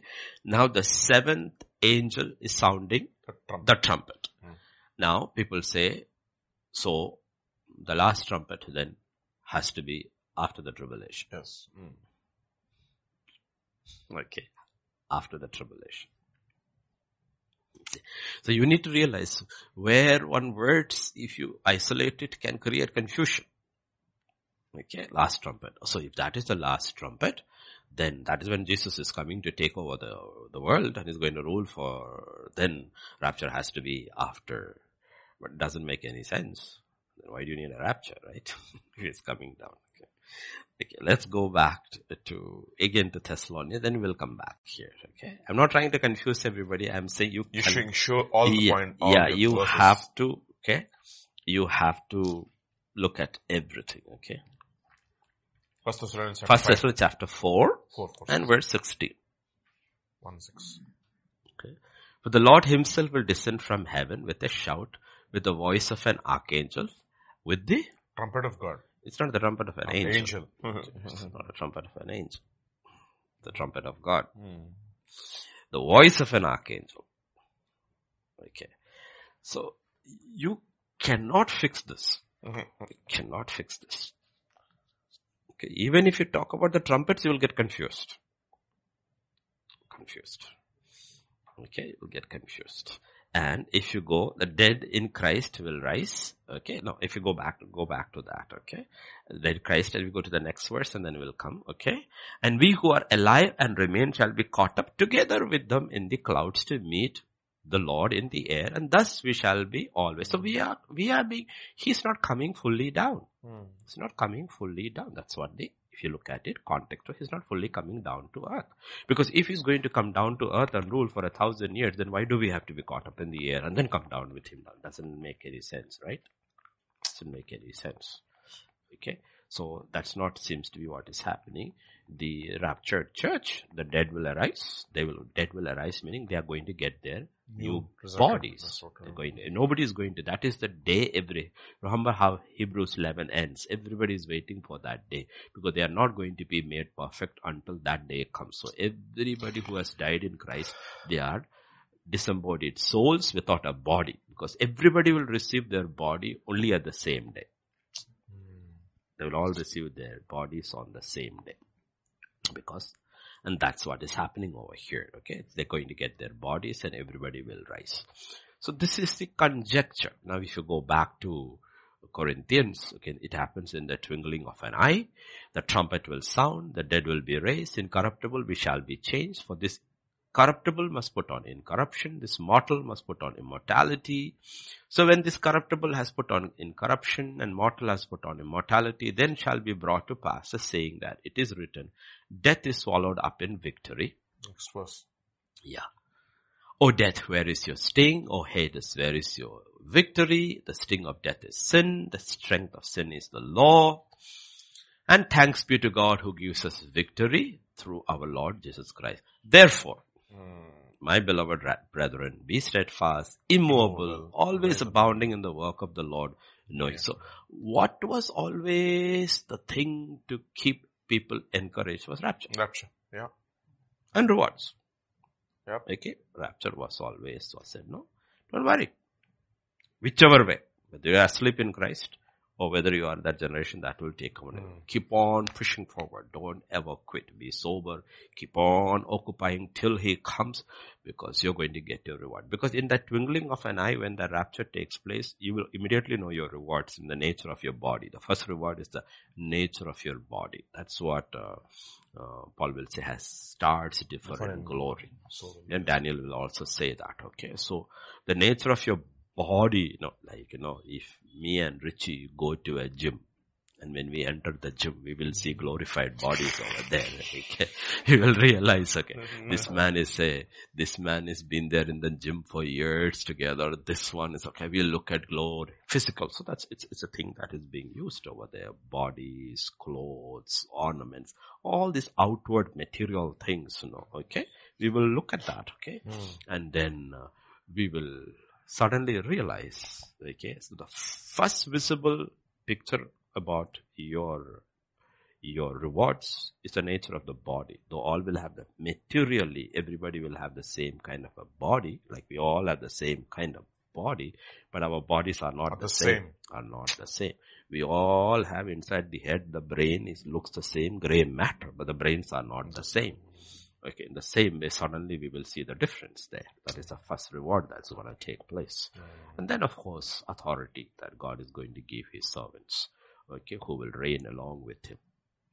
My conjecture, I'm saying conjecture and not putting it as a doctrine, because all you can do is prepare and leave the judgment to God. The secret things belong to God, is that if there is pre-tribulation rapture, and if that is what is actually true, then you have the wedding feast of the Lamb. You have the wedding feast of the Lamb. Okay? And that's the bride of Christ. That is the bride of Christ. The wedding feast of the Lamb. And there is a 7-year period. The bride is away from all this. She is with Christ. 7 years. And at the end of 7 years, if you go back to Revelation chapter 19. Okay? Kingdoms of this world will become the kingdoms of our Lord and Savior. Okay. Verse 6. 6 onwards, okay? As I heard, as it were, the voice of a great multitude, as the sound of many waters, as the sound of mighty thundering, saying, Hallelujah, for the Lord God omnipotent reigns.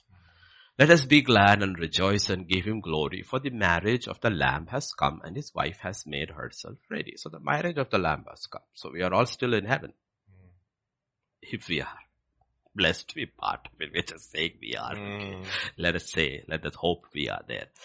And to her it was granted to be arrayed in fine linen, clean and bright, for the fine linen is the righteous acts of the saints. So her garment is not the righteousness that she received when faith it imputed to her at the time of salvation, individually speaking. But after that she has walked by faith. So these are the acts of righteousness which only come by faith.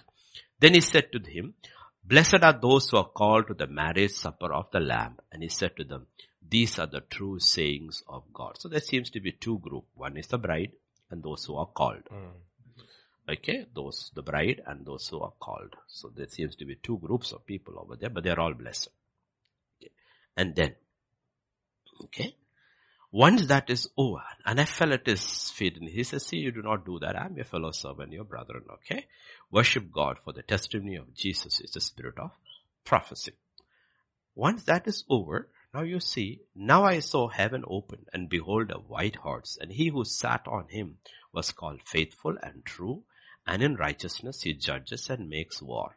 His eyes were like a flame of fire, on his head were many crowns. He had a name written that no one knew except himself. And he was clothed with a robe dipped in blood, and his name is called the Word of God. And the armies heaven, clothed in fine linen, white and clean, followed him on white horses. So, it is after this he's coming down to earth. Okay, now, go to chapter 20. Okay. If you read subsequently, if you read the whole chapter 19, you will see there are the beast and the false prophet and those who worship they're all thrown into the lake of fire. Okay. And then you see an angel coming down in chapter 20, picks up Satan, locks him up, okay, the dragon, bound him for 1,000 years. Okay. So he's bound for 1,000 years. So now is when the 1,000-year reign of Jesus Christ is happening. So in between, that's why it's very difficult. Let me give you another example from the book of Isaiah. Okay. This is why we have to be very careful how we read the gospel. Okay. Isaiah chapter 6. Isaiah chapter 9 verse 6.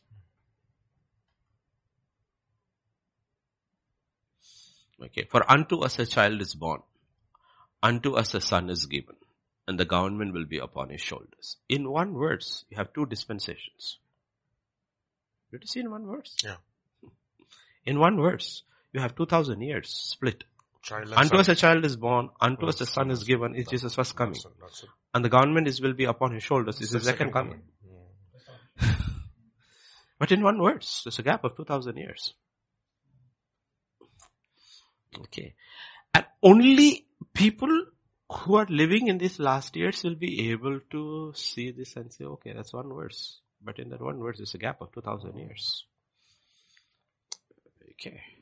And in the same way, when you are reading scripture, if there's a pre-tribulation rapture, and there is 7 years, this is what happens in the 7 years. And after that, he and the bride are coming, and you will see now, if you go back to chapter 20 of Revelation, what is happening over there. Right? chapter 20. Okay.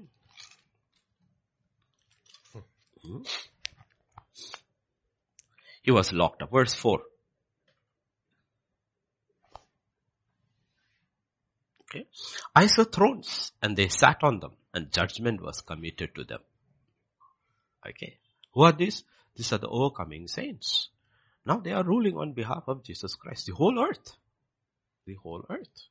I believe his throne seat will be in Jerusalem. Okay. A lot of people will say this is not about the church.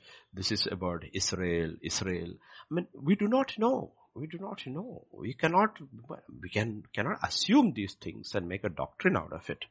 Okay.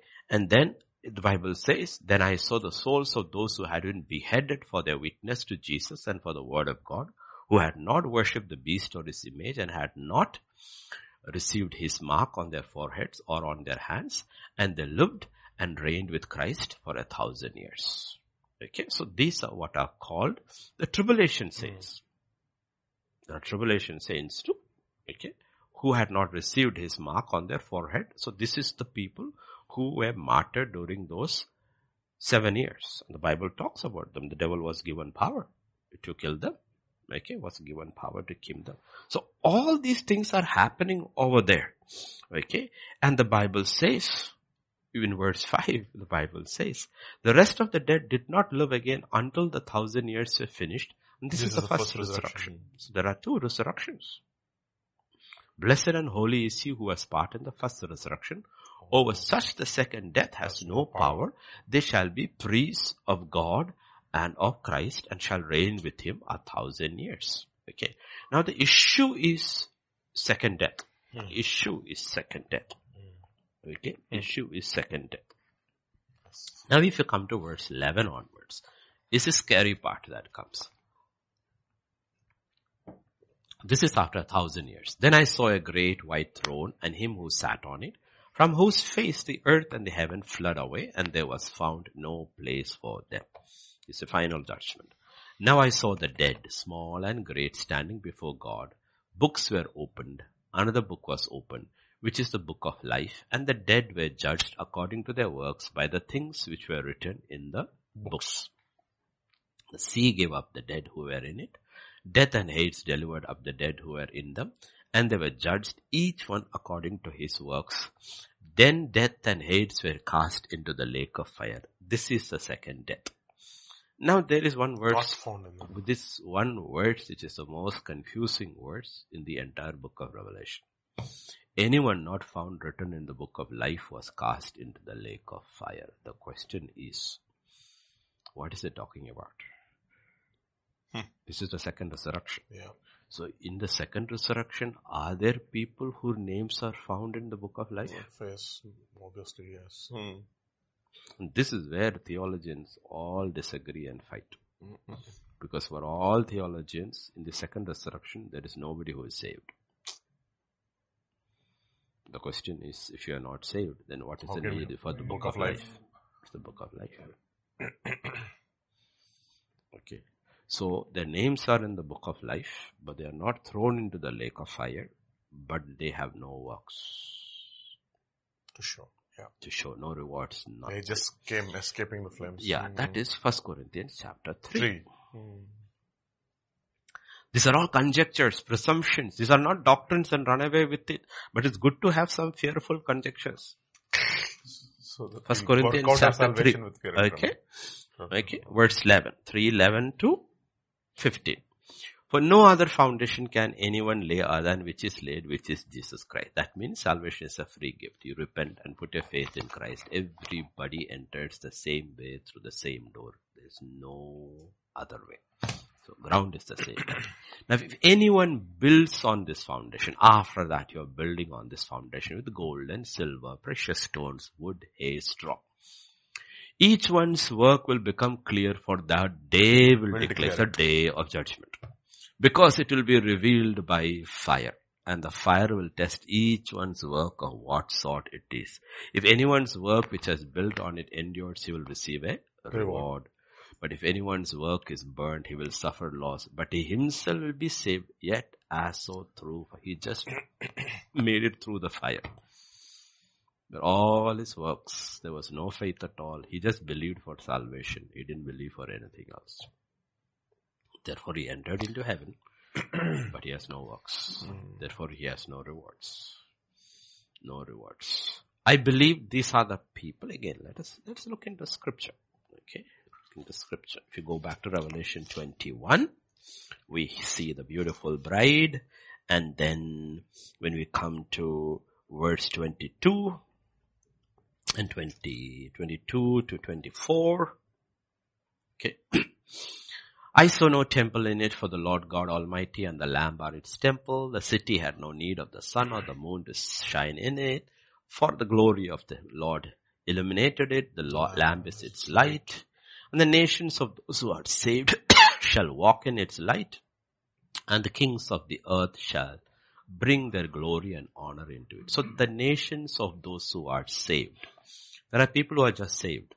Are nations of them. I believe that is, they populate the new earth. And among them, over them, there are kings.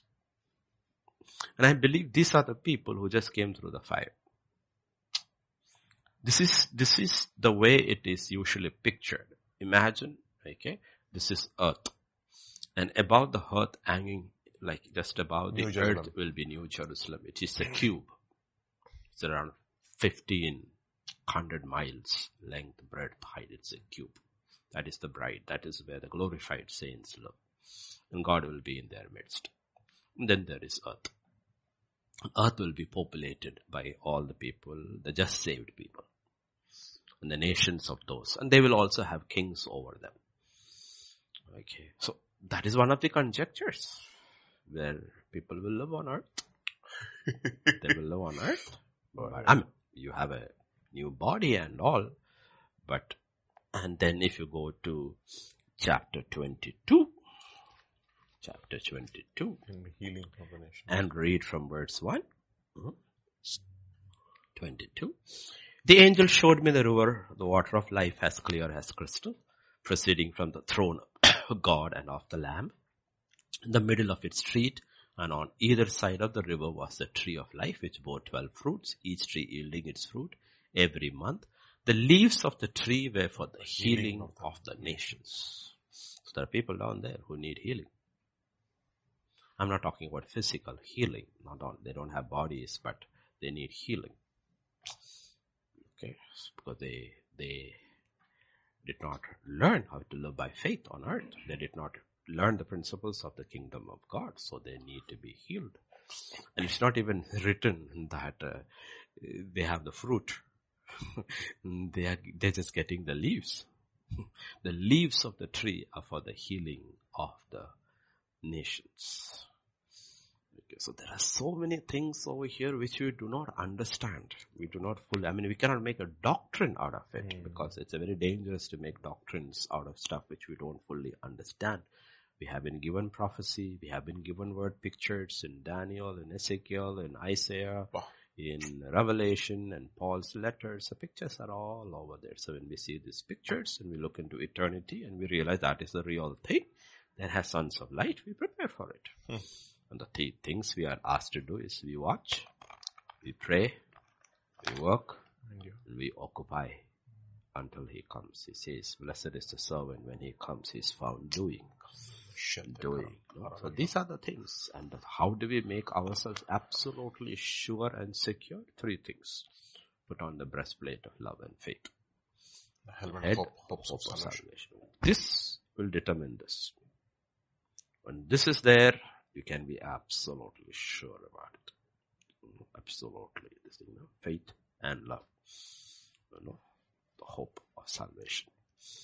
He has birthed us. 1 Peter 1:3 it says he has birthed us to a living hope by the resurrection of Jesus Christ. So death does not. Also, these are all fundamental things, Death should not hold fear for us.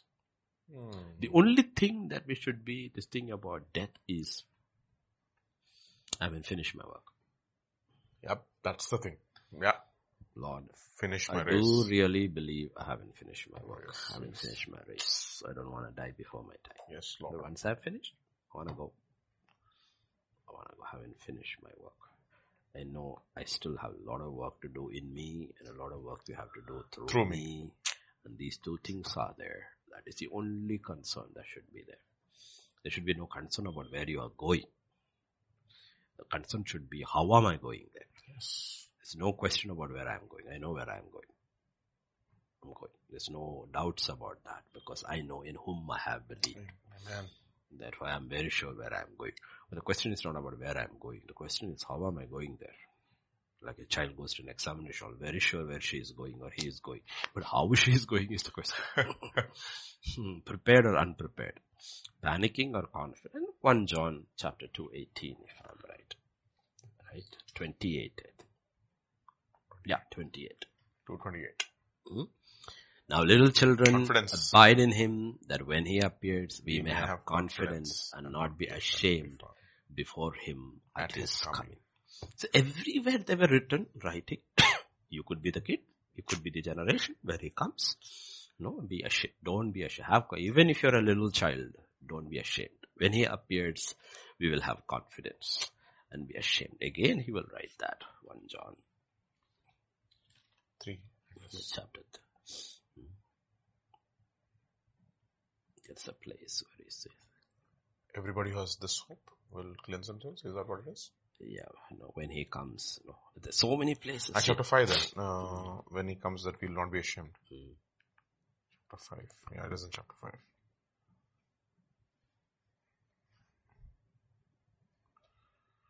Oh boy. Okay. Anyway, that is, so, you prepare. You prepare. Like you prepare for an examination, you prepare. But you don't prepare whether you will fail or pass. You write as a student who's already in. Okay, you're not, will I pass or fail? No, that's not the question. Salvation is not by works. Salvation is by faith. You trusted in Jesus and his work alone. After that, you're running for something completely different. You're preparing for something completely. You're not preparing for your salvation. You're preparing for your rewards. And love is I think it's 1 Corinthians 16:22. Yeah, 1 verse 16:22. Yeah. Let everything be done in love, what does it? No. If anyone doesn't love the Lord Jesus Christ, let him be accursed. Yeah, I think it's Come Lord, 16:16. Got it? 1 Corinthians 16:22. 1 Corinthians, not John, not 20. Yeah, 22. 22, yeah, 16:22. 16:22. If anyone does not love the Lord Jesus Christ, let him be accursed. Oh Lord, come. Maranatha, come Lord Jesus. Okay, that's the key thing. Okay, and that's why he brings, that's the one which gives you confidence. Yes. Confidence. That's why the love is, faith is connected with God, primarily connected with God. Love is connected actually with man. It's not so much with God. Though we love God, it is only shown towards man. How do you show your love to God? It says, you show your love to God by showing his children. Your love to his children. That's why the church has to walk in love with one another. And it is non-negotiable. That's how you prepare for the Lord's coming. The church, the local church where you belong to, you have to be very, very, very careful about that love. Faith is connected with your daily decisions you take. That is connected with God. Faith comes from hearing, and hearing with the word of God. And once we do that, it's a settled question. Yes. You don't worry. Whichever happens, whatever comes, you're not worried because you know you are sure. You're absolutely sure. And you're confident. It is not making all these nuclear shelters and buying all this food and okay, practical things you can do. If there is a disaster and all, that's practical things. You have to do all that. But that is not how you prepare for rapture. Prepare for rapture is love, faith, and hope.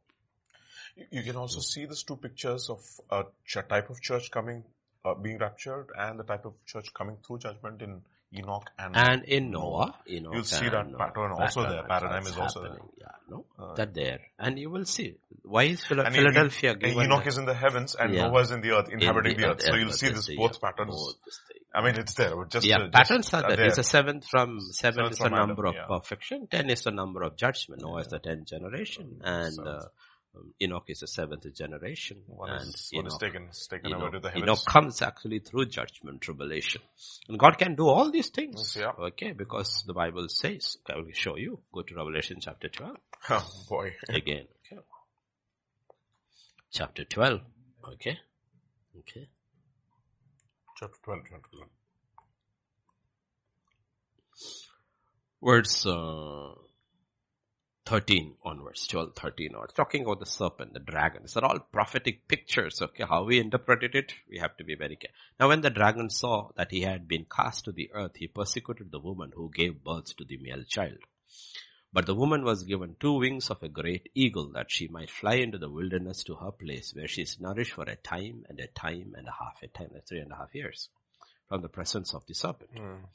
So the serpent spewed water out of the mouth like a flood after the woman, that he might cause her to be carried away by the flood. But the earth helped the woman, and the earth opened its mouth and swallowed up the flood which the dragon had spewed out of his mouth.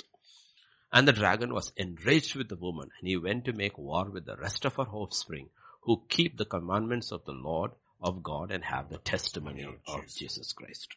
So everywhere you have pictures. This can I said, no? The plague after plague was flowing on Egypt, but God's people were kept safe in Goshen. Even when there was absolute darkness for 3 days, they had light in their homes. When the destroyer passed over, they were under the blood. So pictures are there. So whichever way, the way you prepare is these 3 things. You need to have love, faith, you need to have faith, and hope. And you need to have hope. Is that you never doubt God. Hope of salvation, Hope of salvation. You never doubt God. Amen. You start doubting your salvation, first your salvation, by starting looking at your work. No, I'm a child of God. Fundamentally is not true. I'm his child, and he will discipline me, and I'm okay with his discipline. I'm good with it. It's my Father disciplining me. I am okay with it. Thank you, Lord. Thank you, Jesus. And I will not question my salvation, because if I question my salvation, I'm questioning his work on the cross. I believed. Amen. 2, I will grow in my hope. Now it's not the hope of salvation, it is the hope of rapture. Yes. I will grow. Your preparation, as you approach your final exam, the more you prepare, your confidence level increases. Yep. Okay, so when you put on the breastplate of love and faith, your confidence level increases. You constantly question your heart. Is there anybody whom I'm unloving within the body? You don't have to go around the world. Be kind to them. Be friendly with them and all. You have to fundamentally look only at your family, which is the church and your own home. Your home and church. This is an office place. Don't be nasty and all that. But the church, and it's very easy for us because we are a small church. Mega church, how is possible to love? You don't even see the pastor through a telescope. You have to look to find him. So I don't know. These patterns don't fit in. I mean, if there are mega churches, which is good. It's okay. If they are all saved, it is fine. But I'm saying is, think about your home. Think about your church. Guard your heart. I don't have anything against anybody. Lord, guard my heart. I don't have anything that I truly love. And I can actually fellowship. Can actually fellowship with everybody. Don't have to have in-depth fellowship with everybody. But I can fellowship with everybody. If you have one brother or sister whom you refuse to talk in the church, it's a major issue. If she's a real, regular person in the church, not visitors, that's an issue. You need to settle it down. You need to go and sit down and talk. It's not a good thing. You need to talk these things out. Homes, you need to talk these things out, because this is the fundamental things about love. Love covers. Let us say I'm not the pastor. Let's say I'm a member of GTC, and I don't talk to Samir. After some time, people realize, Brother James is not talking to Samir. You know what I have did? Because of, let us say, whatever he did to me. What did I do? That I uncovered it by not talking to him. But love covers. Yep. Amen. Love covers. People do not realize that the way of preparing for rapture is very simple. It's not a very complex thing. It's a very simple. God says, walk in love. Philadelphia means brotherly love. Exactly. And they are a very small church, very weak church. You have very small, you have very little strength, but you kept my word. What is the word? A new commandment I give it to you. Love one another as I have loved you. They kept the word. Philadelphia. Yes. They kept the word. Philadelphia, brotherly love. No, it's not love towards God. It's love towards one another. The church kept that love.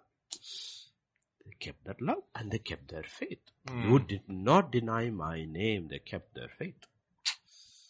They did not deny. They walked by faith. They did not deny his name. They kept his name. So they walked in love. They walked in faith. So God says, your hope can be very sure. I'll keep you from the trouble that is coming upon the whole world. And it is not 1 day or 2 days. It is consistently walking. That is where perseverance, patience, and endurance. And what happens is you start looking at everything differently. Life itself differently. Death differently. Everything differently. It doesn't shake you or move you like it used to. Because you realize, you know what? Because you're thinking more and more and more about Christ and heaven as home. Like I keep saying, unless you see heaven as home and earth as your office. Yeah. Some people like their office better than their home. So it shouldn't be so. But what I'm saying, you should not even, Peter and Will all, he says, has pilgrims and sojourners. Pilgrims and sojourners. No, it doesn't matter how much you like Kerala. That Swami who goes to Shabrimala after he goes 7 times wants to come down. He doesn't want to stay there. He wants to, who wants to stay there? Who wants to stay there? Nobody wants to stay there. You want to come down and come back home, right? So think as earth as you are only a pilgrim passing through. Your mind should be on your home. Your mind should be, and heaven should be your home. Heaven is your home. And your mind should be thinking about home. And Bible is very clear about it, you know. You will never miss what you missed on earth. It will be all made up. What can you? I mean, there's no comparison. Whatever you lost on earth, unfulfilled dreams, aspirations, all that is bunkum. All will be made up in heaven with a body unmatchable. Amen. Whatever aspirations here, your body is deteriorating. You cannot enjoy it. It's going. It is going every day. You wake up to that reality. What is going down is enjoyment level of life. It's going down. But on heaven, you receive a new body. And you really understand. This is what joy and pleasure is. Wow. Without sin affecting it. No relationship issues. No misunderstanding. Everything is transparent. No misunderstanding. No assuming. I think this is what she said. What he said. Nothing. Absolutely. What life it is. If you think on heaven, start thinking on heaven, you will want to leave earth. People don't want to leave earth because they don't think about heaven. Why is Paul saying with all his busy work and Maranatha come Lord Jesus? Why is he saying? Not because he's being persecuted. Okay. But he's saying it's better for me that I stay for your sake. If you are left to me, I want to go. To live is... I want to go. To live is Christ. Yes. Death is gain. Death is gain. Until we see death has gain. Death has gain. No, we will not factor death in. We will not be able to look at death. So that's the end of this life is death. Like when you see death has gain, and when you have reached the point where you see death has gain, you arrived. You have overcome this world. What can you do? That's what the Bible says. What can the world do? He can kill you. After that, what? Nothing. But fear him who after that can take your body and your soul and throw you into hellfire. So don't worry about this fellow. His power ends with this body. You know. So that's how you have to think. What I say, what you believe matters. If you believe the wrong thing, it will affect you. If you believe the right thing, that's why the demonic strongholds are there in our mind. This has to be broken down. And this whole world is full of demonic doctrines. Demonic doctrines. And it induces fear. The Bible says men's heart shall fail because of fear. When that comes, we don't look at it fear, because fear is always connected with loss. But when death is gain, how can you look at loss? When death is gain, what is loss? But the end of it is death, and death is gain. What are you worried about loss? You're worried about loss. So this is the key. 4 words. Watch, pray, work, occupy till he comes. Yes, Pastor Vijay will close it today. Yes, so we close in prayer. Father, we just want to thank you once again for what an awesome God you are. You speak to us, Lord. Yes, Lord, the entrance of your word brings light. Father, even as we have heard so many things, your word says, comfort one another with these things. It's the patience and the comfort that scriptures provide. We have hope. Thank you, Father, for the patience and the comfort that we received through going through scripture even this day, O Lord. I pray, Father, that our faith will be strengthened. Our love towards you will be firm. And we will have a hope that is sure. Thank you, Lord. Thank you, Jesus, for this time. Prepare us continuously, O Lord, for your coming. Even through the ministry of your word and through every opportunity that you give to us to come together, to fellowship, to pray. I pray, Lord Jesus, our minds and our hearts will be focused on things that are above and not things on the side of eternity. Thank you, Father. We praise you. We worship you. We give you glory. In Jesus' mighty name we pray. Amen. Amen. Amen. Amen.